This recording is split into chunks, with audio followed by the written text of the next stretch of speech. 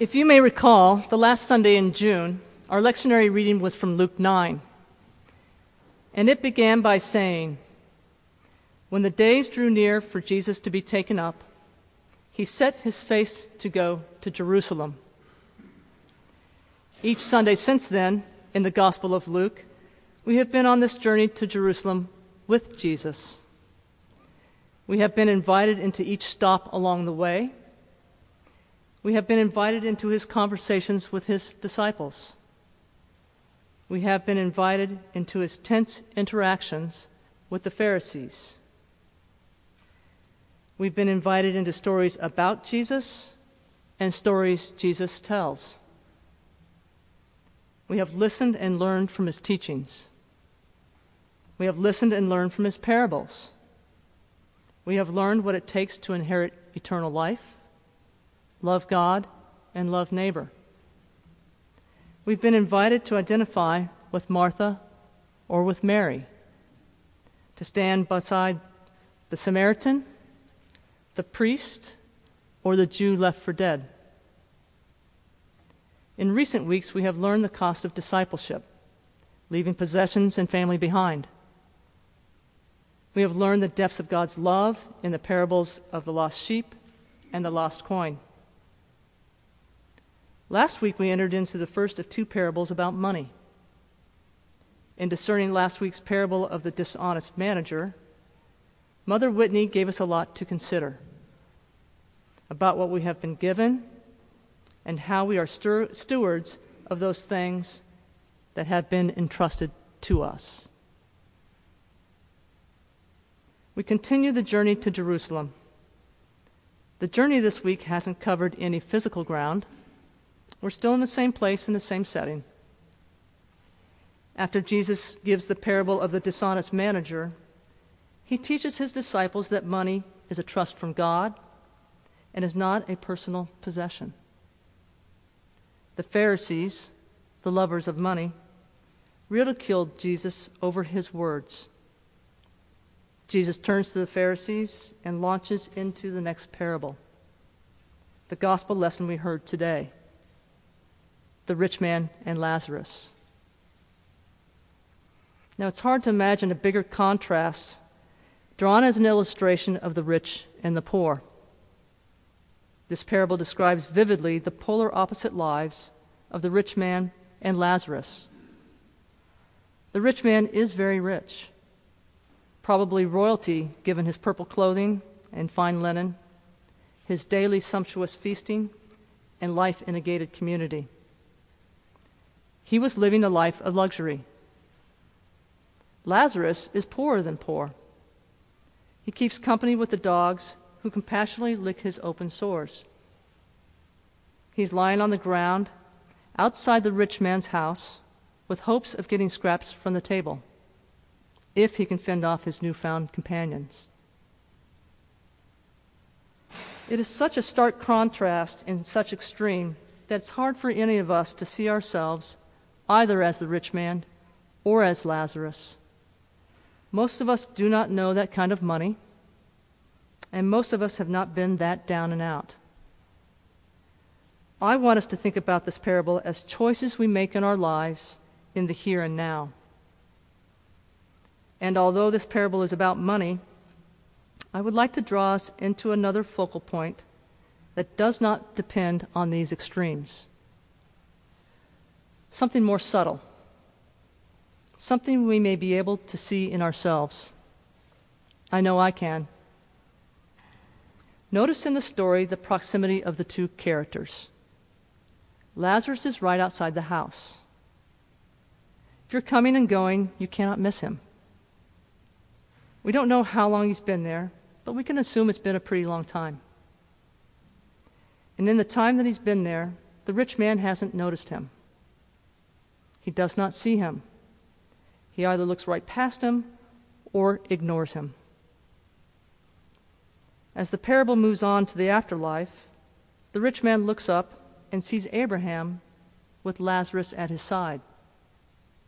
He calls out to Abraham to have Lazarus cool his tongue, looking right past Lazarus as he does, dismissing Lazarus.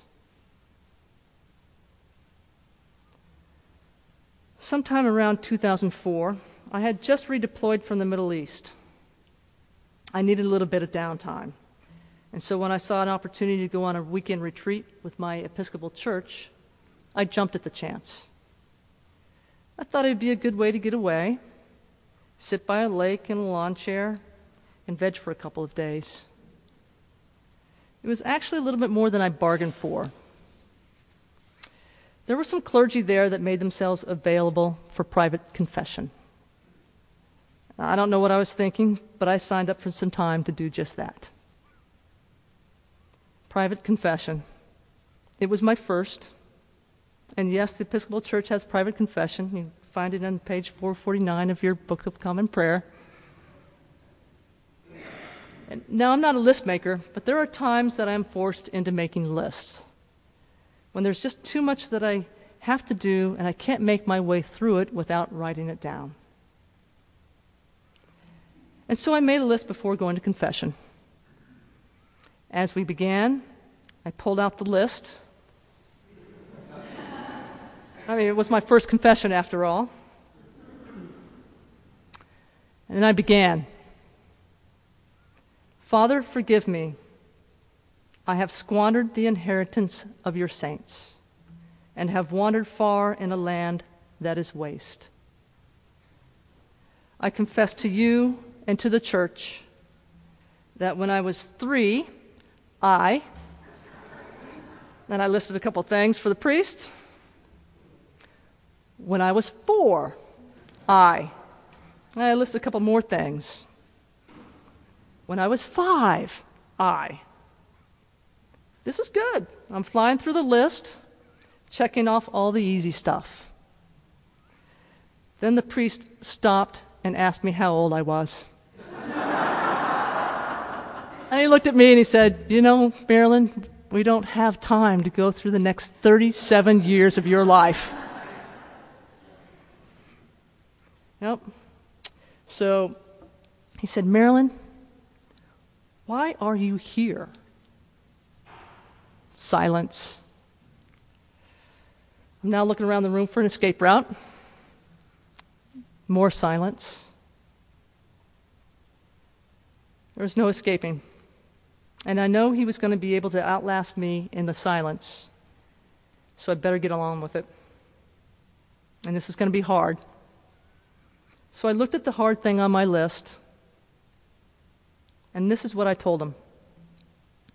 I told him that I can look past people. That there are times when I don't have patience for some people. So I dismiss them. That the people that I don't think can keep up, it's mainly because I don't consider myself that high speed. So when they can't keep up with low speed me, I move past them. I told him I can be dismissive. I can dismiss people. I confessed with true repentance. From that, I know the wideness and depth of God's mercy. As we look back at the parable, isn't this what we see in the rich man? But the rich man never saw it in himself. He didn't give attention to anything that didn't already occupy him. His clothes, his house, his meal, all his luxury. At least not until it was too late. And then he doesn't argue with Abraham about his own fate, but he requests that Lazarus be sent to warn his brothers. Abraham tells him, your brothers have Moses and the prophets. They should listen to them. But the rich man pleads, if someone goes to them from the dead, they will repent. Abraham said, if they do not listen to Moses and the prophets, neither will they be convinced even if someone rises from the dead. He is telling them that the answer is in Scripture. It has already been given to them. So they know what it is to choose between life and death. They know what it is to choose between life and death. They don't need to be warned again.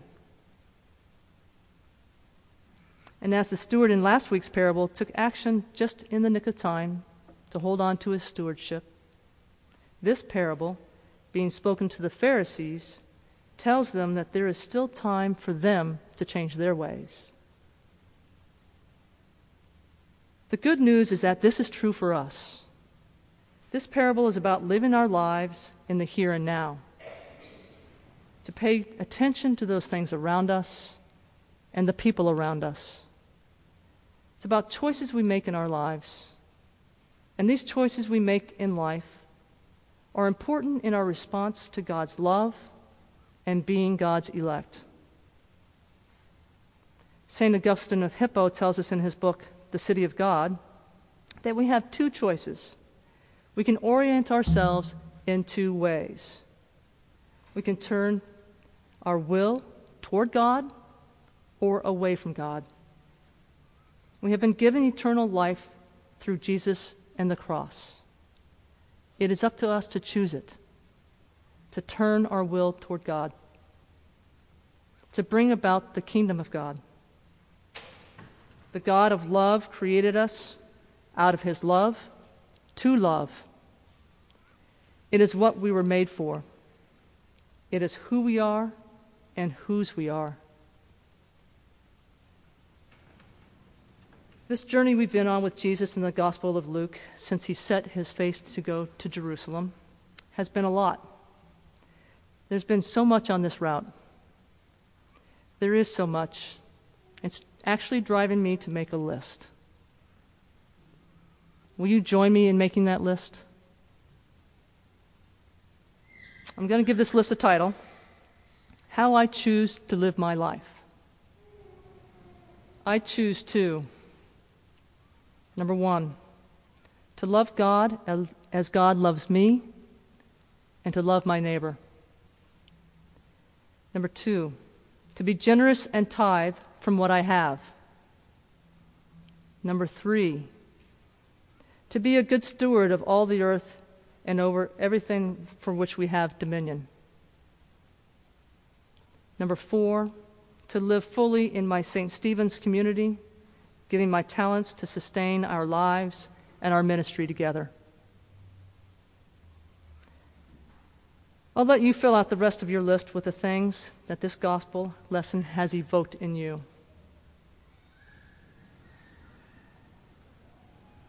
Perhaps some of you can identify with me and the rich man.